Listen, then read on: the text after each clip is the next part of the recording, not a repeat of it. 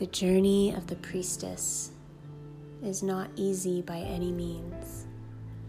It comes with an initiation. The universe has forced her to feel the depths of her existence. It has cracked open her heart and bled her into form. Before her initiation, she must walk the path of one that did not feel worthy. She was a lost being at times. She had to feel numb in order to feel anything.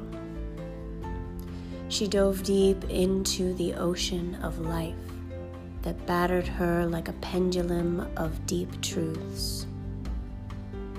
She felt the bitter sweetness of love and the fluttering of butterflies that scared her when she lost herself in another. Her human recognition had to die in order to be fully initiated into her purpose. She now recognizes the goddess in those who reflect both light and dark. In her priestesshood, she becomes a bridge point for her sisters to cross over and meet their higher selves. Here, they embody their inner goddess. But this journey is not for the weak of heart.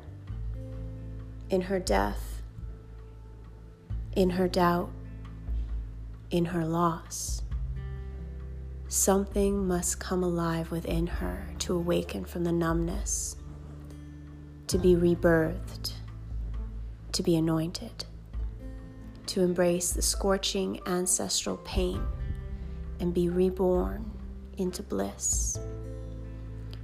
Only then can she truly know the divine.